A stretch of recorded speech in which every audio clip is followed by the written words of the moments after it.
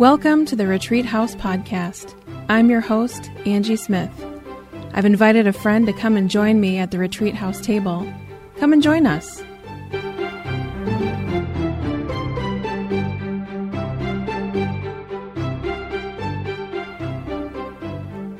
I'm glad you've been able to join me today at the Retreat House table. My guest is Jason Peterson, who is the contemporary worship pastor, and that is the wrong title. Welcome, Jason. That's all right. What is your title exactly? Because you wear lots of hats. Yeah, I wear lots of hats. Yeah, pastor of community life and worship. Oh, okay. Yeah, Nice. so that's kind of lots of stuff. And I'm part of the preaching team and leadership team and lots of different hats. Very cool. Yeah. Well, we are in a series called Follow Your Call or Following Your Call. And the reason why I had thought of you is because before you left this position, you were in another position, which is how I met you. You were the worship leader and campus pastor of the church I was going to, Calvary Church, and then got a call to move on to something else. And that idea of following your call when you're leaving something good and going to something good, I think is hard. I think that's a harder sometimes thing to follow than, oh, things hurt really bad and I just got to get out of here. So I have to look for this next thing. A rescue is easier to follow than a call. Yeah. Right. Yeah. So tell me a little bit about the story about how did that call come to be? Or do you want to even go farther back than that? Well, I mean, yeah, I wonder if it wouldn't be helpful. I mean, the truth is that the whole idea of call for me is something, that has been unveiled slowly over the last 20 years, really. My wife and I started attending Calvary Church, where we were at, if I can use that name. Yep. Now, over 20 years ago, actually. And that was a case of, I think, calling, honestly. And I think one of the ways that God calls us oftentimes is through people in our lives. And kind of simultaneously, I think God put it on the heart of my wife at the time and the heart of my sister, two people who hadn't spoken to each other about it. But my wife kind of was realizing she had married a man who really had no interest in following God. And who didn't want to be any kind of spiritual leader or initiator in our family. And we were kind of newlyweds, and that was very scary for her, and wondered if that was even of interest to me. And at the same time, my sister came to me and said, I know you kind of hate church, but I think I found something that you'd really, really like. And I think you could dismiss that and just say, well, it's a coincidence, or, that was just two people that care about you speaking into your life. But I think that is one of the ways that God speaks to us and calls us there. So God called me out of what was not a spiritual discontentment. I was in a good place then. I was just fine with my relationship with the church or non-relationship. And so he was calling me out of something I was fine with into something that was far less comfortable, but actually far better. And so we got involved even in that process. I kind of went as a reluctant viewer at first. I loved the fact that I could go and kind of be anonymous. And then, at some point, we realized that, I should probably get involved in playing in the band because I play music and I would love to do that. But even that was kind of a reluctant, like, hey, I'll do this, but don't ask much and don't ever ask me to sing. And I'm not totally committed. Yeah, right. And throughout the process, God continued to use people to kind of invite me in and put these little prompts in me. And similarly, when we went through a membership class, because we said, maybe we should actually sign up, a couple years later, maybe we should actually get into this thing. And it was in that process that God introduced me to this idea of baptism and of kind of going deeper into his call and deeper into his call. And again, it was out of something that was good. I didn't live as an unbaptized person who, whatever, but he was inviting me into something better. And that was throughout the whole process then, as I progressed through different roles and as I became a worship leader and as I then became part of the teaching team there and on the leadership team in each case, it was God putting a stirring in my heart and then using people in my life. I oftentimes say Matt Runyon, who's one of the campus pastors over at Bethel, early on in that journey, I remember sitting at the dinner table and Matt saying, Jason, I think you have a pastor's heart. I think you're supposed to be in ministry. And I remember it so distinctly because I'm like, no, you've got the wrong guy. Like, I've got people in my history that can tell you that you've got the wrong guy. Well, and let's back up a little bit because you said that you didn't have a good relationship with the church or you weren't interested in being part of a church. Is that right? Yeah. So then where were you in your relationship with God if that was your relationship with the church. Yeah, pretty disengaged. I mean, I think my wife pegged it. Honestly, to be fair, I saw a lot that I just saw as really hypocritical. A lot of the kind of contemporary worship stuff, frankly, was one of the big barriers for me. I saw these songs that felt more like love songs to God, like God is my boyfriend. But yeah, and it felt manipulative. It felt like they were playing on emotions, and I just had no interest. I didn't feel any need. Things were going well. I was married and had a good career and was loving life, and I had a great car and the stuff that matters when you're 22, right. 23 years old. So I just had no interest. And so I think God very specifically brought me to a place where the music wasn't perfect, but I could it wasn't sort of that level of I didn't feel that way to me. Yeah, it didn't feel emotionally coercive. I mean, in some ways, it was to a church that wasn't particularly emotional, frankly, and even the teaching.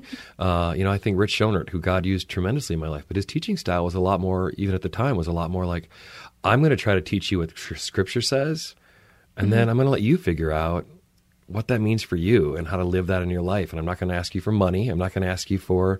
I'm just going to try to dig into what Scripture says. And where I was at the time, that was absolutely perfect.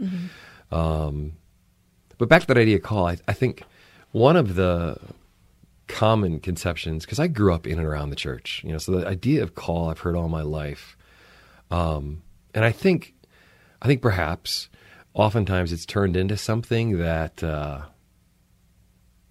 like God has one call in your life and you better get it right. And, and it's a lifelong call, and it's and there are cases of that. Right. There are absolutely in Scripture people you see that they are called and set aside for a lifetime to be a prophet or to be whatever. But far more often, I think there are this idea that call is something that's a lot more like listening to the Holy Spirit. Well, wouldn't you say that there are things that we are all called? Absolutely. There's definitely a general call. All followers of Christ are called to love the poor, to have God as our only God. There are very general calls that are true for all believers. But I do think that there are specific personal calls as well. Right. One of the phrases I like to use is like, it's a big deal and we make too big of a deal of it. Right. Sometimes.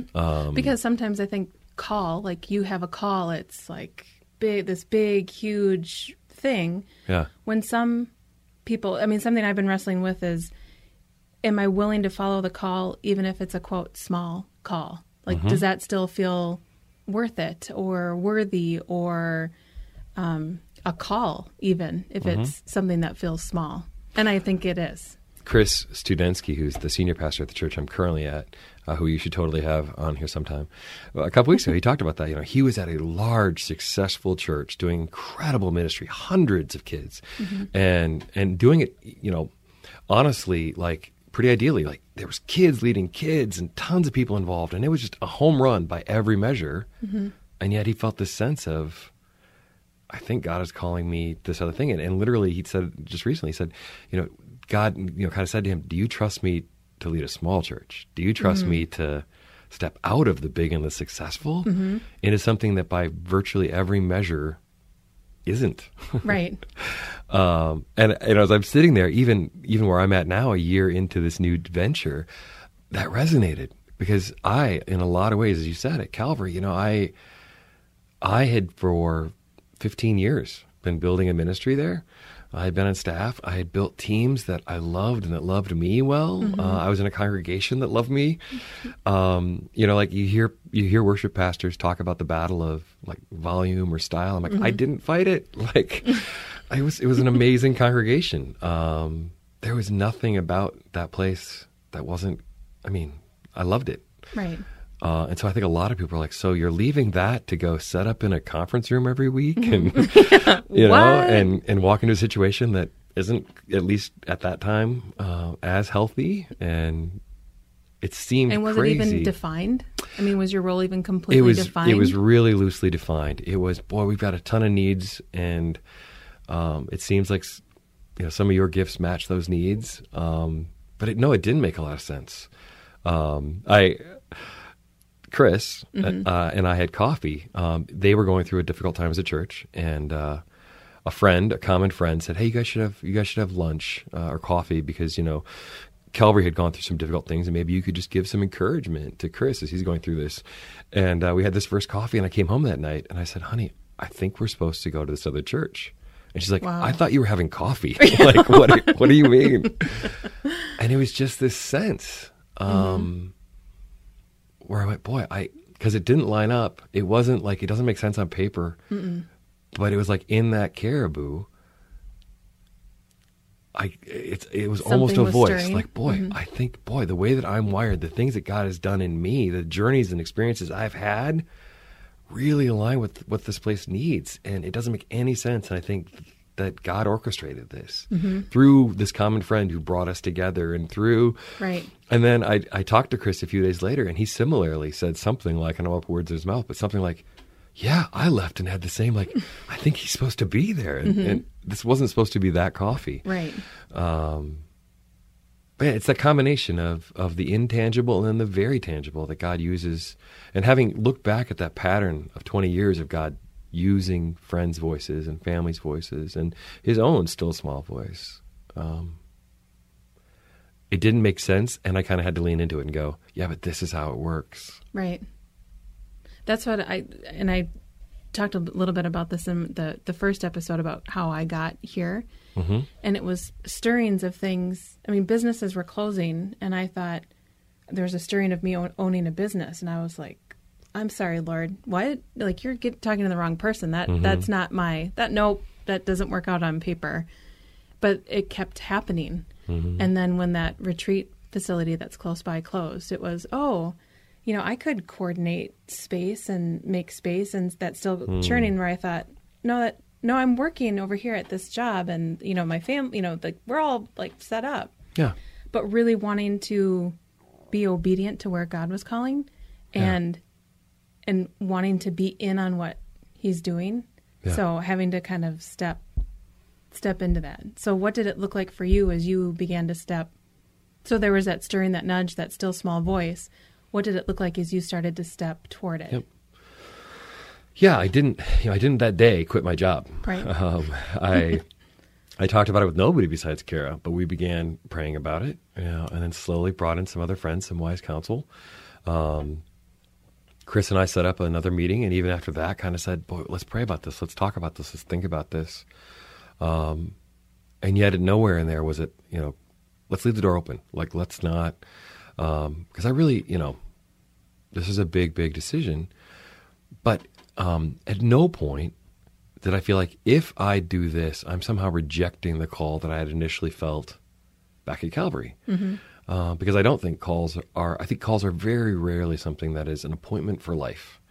Right. I think almost all the time, if you look through Scripture, God's calls, God's promptings are follow me now. Follow me in this. And this might be for an evening. Right. Or a month or years or a lifetime. But more often, it is those little tiny steps we're being invited into.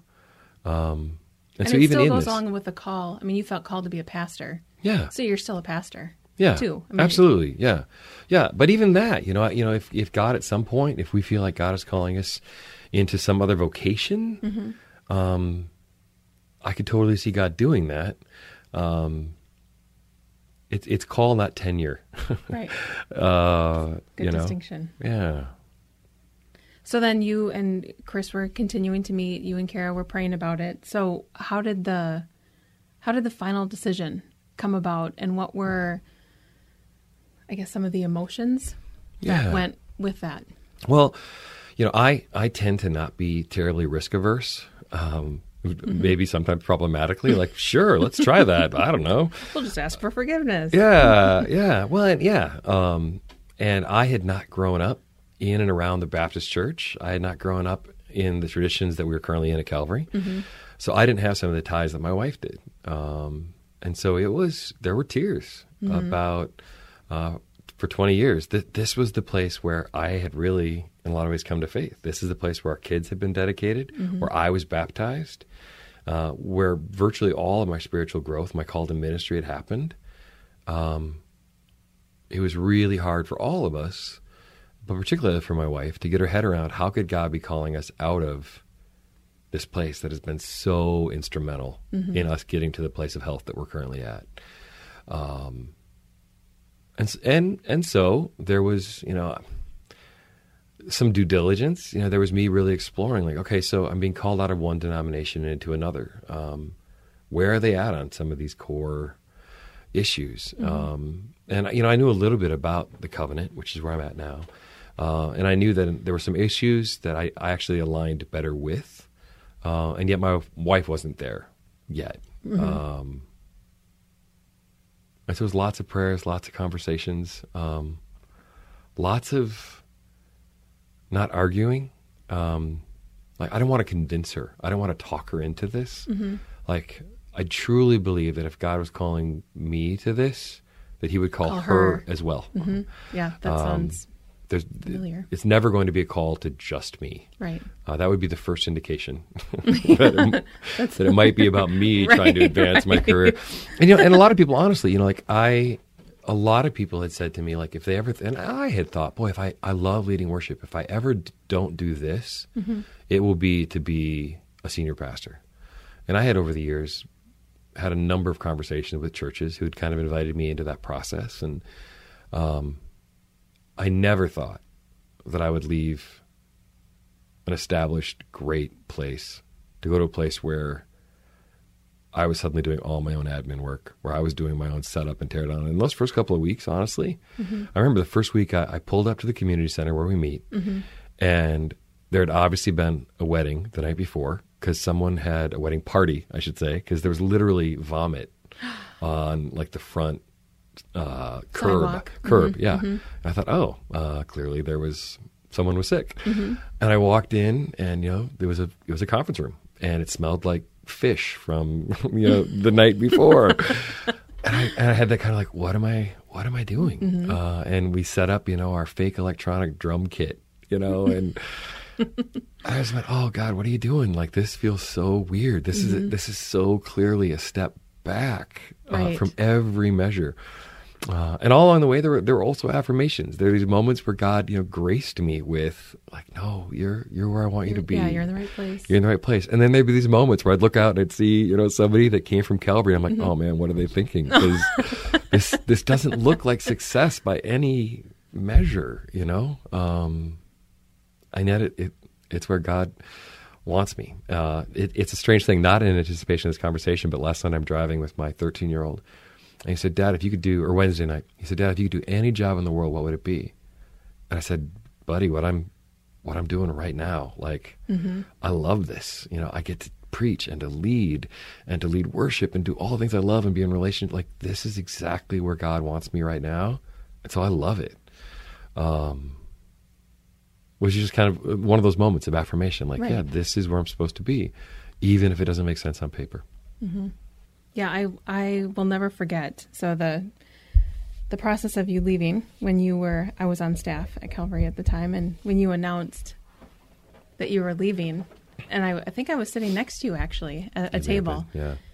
And I burst into tears. And it was I was so sad for us. But even at that time, I remember thinking, oh yeah, no, this is a perfect fit for, you had worn many hats at Calvary as well. And that you were going to somewhere where it was almost like if you would have stayed, it would have been like clipping your wings. Yeah. And so there was a mix for me as a Calvary person, a mix of, no, I don't want Jason to go. Yeah. And no, I don't want Jason to have his wings clipped either. So, and honestly, even in that, I remember that conversation well. And God used you even in that moment, because you were then one of those affirmation voices. I didn't know that you knew the Studenskis. And so you pulled me aside, I think directly after that conversation, and said, I know a little bit about that church, and I know the Studenskis, and man, you are a perfect fit for him. Like, you guys will complement each other so well. That's a God thing. that even in that moment that was so hard for me to go to that staff, he provided you to say, nope, this is perfect. That's where you should be.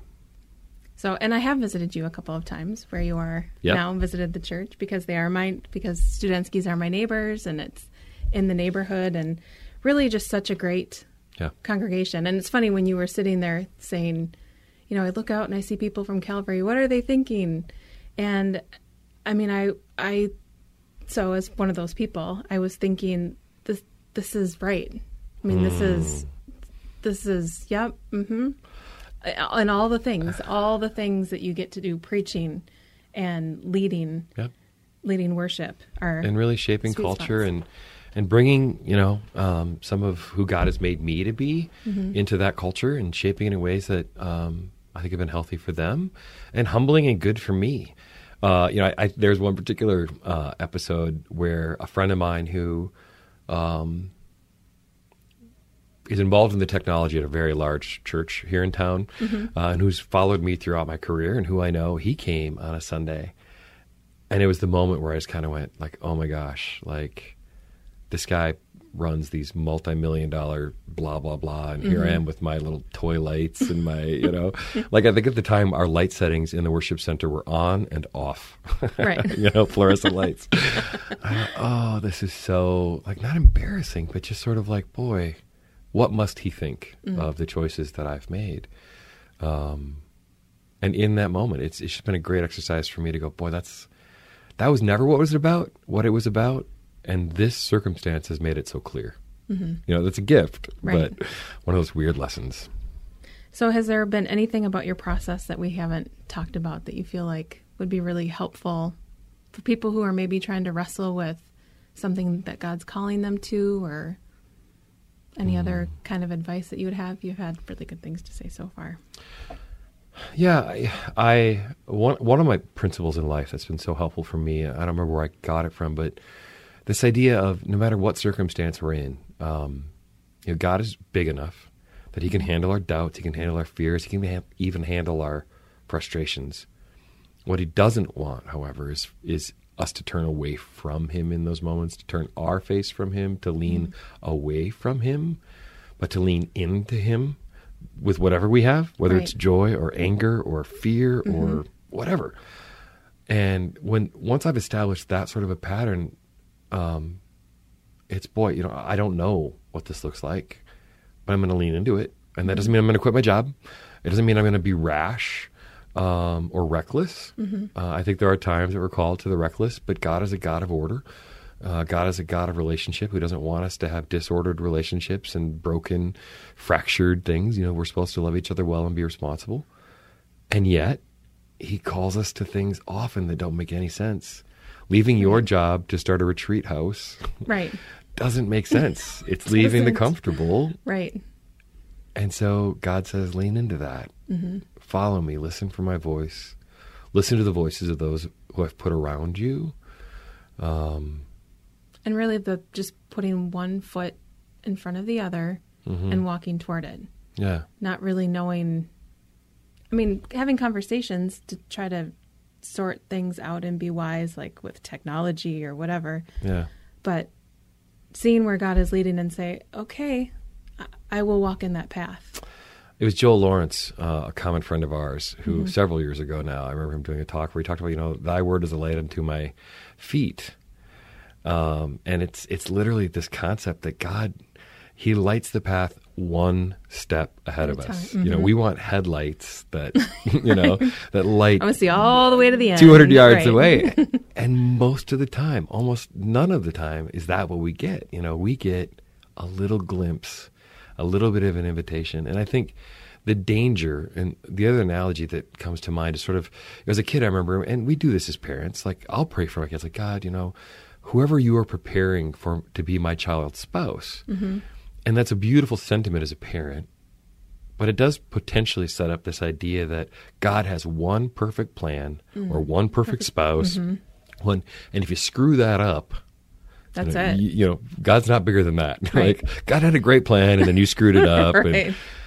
if God is anything in Scripture, it's like he's a God of redemption who has wonderful plans that most of the time we screw up and God says, okay, now I'll take that and make something beautiful. Right. I can work with and that. then I can work with that. If you lean into me, if you Right. turn toward me, if you give that to me, I can make something beautiful out of it.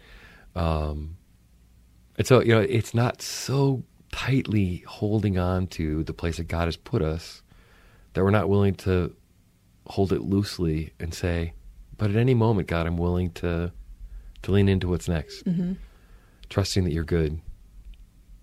Right. And for me, I've found that it's been a little messy. It hasn't been really perfect. Yeah. I want it to be clean Yeah. and concise, and it's just not. It's Yeah. kind of messy. And being the controller that I am, I do really well with that. Not really. But yeah, just that one, okay, well, I can put one foot in front of the other. So that's what I'll do is step toward that. One of the things that was most difficult for me was to go from a place where I was known and loved. I mean, like people, I had a lot of great friendships and it was a wonderful congregation, but being known Right. is so important. And so like my humor, my sarcasm, my strengths and weaknesses, to go into a place where, boy, the only thing they know about me is a reputation that probably overstates some of my abilities, that was hard. That was hard and uncomfortable. It's a new relationship. Yeah. It's having to build a new relationship. And new trust and new, and I'll say, this is a weird thing to say publicly, but, even the fact that a lot of times I felt like, am I up to this? Like, God called me to this, and I'm not sure I'm the guy. Like, Big. It felt big. I mean, some of these things are broken, and I'm stepping into it. And I think they hired like the Superman who can fix all this stuff. And I don't. Chip Gaines. Yes, yeah, exactly. And I got no Joanna. No, I love my wife. Yeah, I was going to say you do. Joanna. Back up. No, I don't, they would ask questions like, well, you probably know the answer to blah, blah. I'm like, no, I don't know. I have no idea. Like, I'm figuring this out too. Right. And that was really uncomfortable. And it took me leaning in again. So with all of the hats that you wear and all the things that you have going on, so this is a Retreat House podcast, and there are two questions that I'm asking my guests. How do you retreat from all that you're doing? Is that a place? Is it a practice? How do you retreat and revive, and what are the things that you do or the places you go that are life-giving for you? Yeah. So this is actually just a realization this week. I had, we're the fall kickoff for church, and we are, and you guys did big. We did went big. We went big, and we went bigger than we've ever done, and everything we've done this year. I just realized it's 10 years. We should this is our 10-year anniversary as a church, which Yeah. is huge. And we've been tremendously blessed and have grown wonderfully.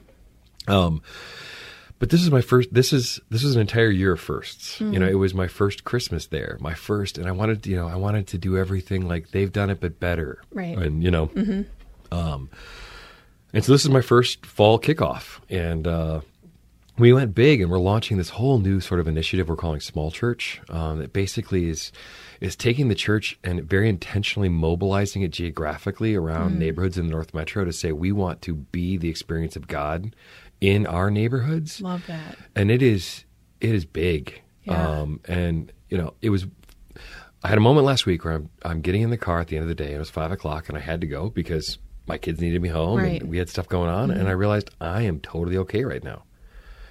And it was that moment of going, this is bigger than I can do. I have put everything that I can into this today. And at the end of the night, I'm going to go home and be a dad and be a husband and walk away. And I know that God is bigger than this. This sounds so pat answer.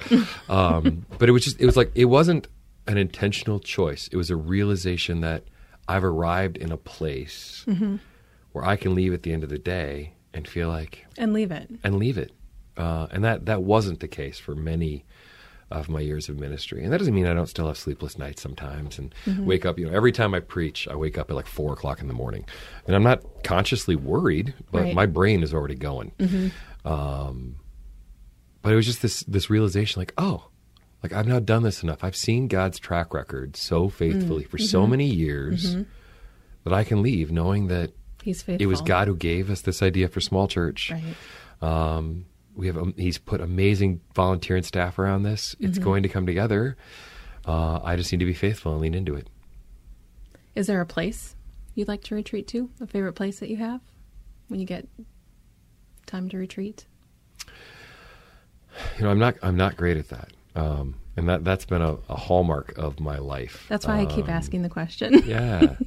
I was just talking to my parents this morning, and I said, I've never had a hobby. And at least in part, that's because they didn't have hobbies. We are a hard-working bunch.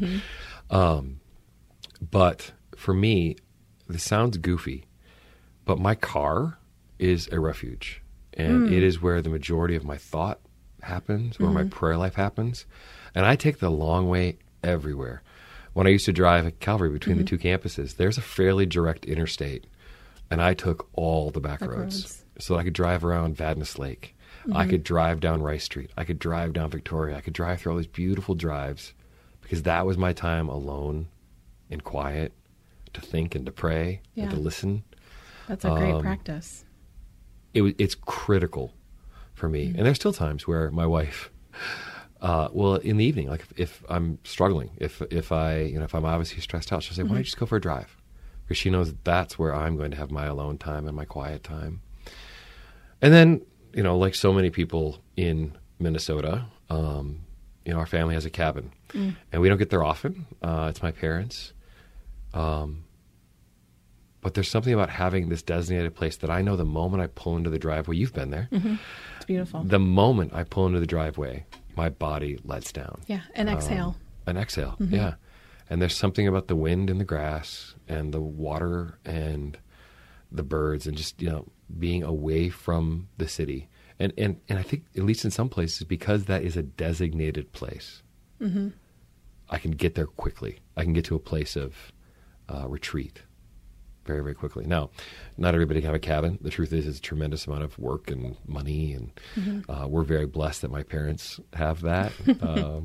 But, I similarly, for years we went up to Trout Lake Camp, and when we turned into that driveway, my kids would all roll down the windows because we were there. Because even they knew this is a place where we retreat, right? Where we have fun, where we eat good food, where really we focus on God, where we, that was, honestly, that was one of the most difficult things. Like Ian said, I love the new youth group. I love all these places, but I miss Trout. He was so connected to Trout Lake Camp. That's my 13-year-old. And so now we're making new relationships with Covenant Pines, which is a wonderful camp. And I'm leading worship for a men's man camp up there this fall. And, we're making those new relationships. But I think building in those rhythms that my family knows once a year, we're going to go to a family camp. And that is a retreat for our family to focus on family and God. Right. And nothing else. That's great. My other question that I'm asking people is because in our family, my family, we celebrate weird and the things that are weird. And so think of the hashtag celebrate weird. What is something about you that you would use the hashtag celebrate weird? Something weird about you. Something that you like to do that's weird. Boy. Or other people might think is weird. Yeah. It's a great question. There's a lot of stuff around food for me that's weird. Food plays a really, really critical role in my life. Like, I don't think a bad role. It is one of the ways. If I have a hobby, it's around food. It's cooking and we were saying appetizers. And appetizers. Appetizers are my favorite thing in the world. And so, I get really passionate and weird about food. And it matters. I think I grew up in a house where food was one of the primary ways we said, I love you.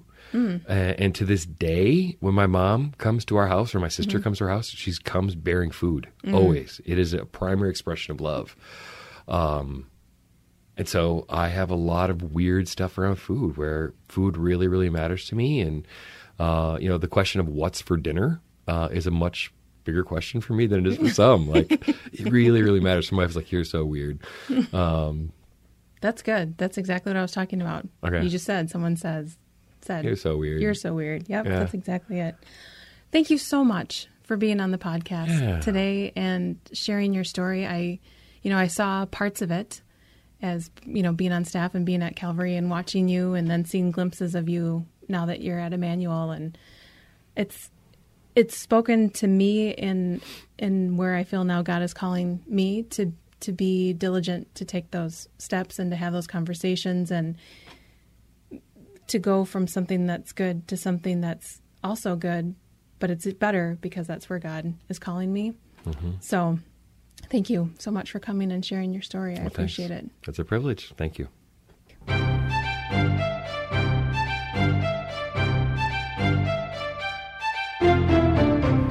Thank you for listening to the Retreat House podcast. For any links mentioned in the show, head to the show notes. If you enjoyed today's episode, please subscribe and join us next week for another conversation at the Retreat House table.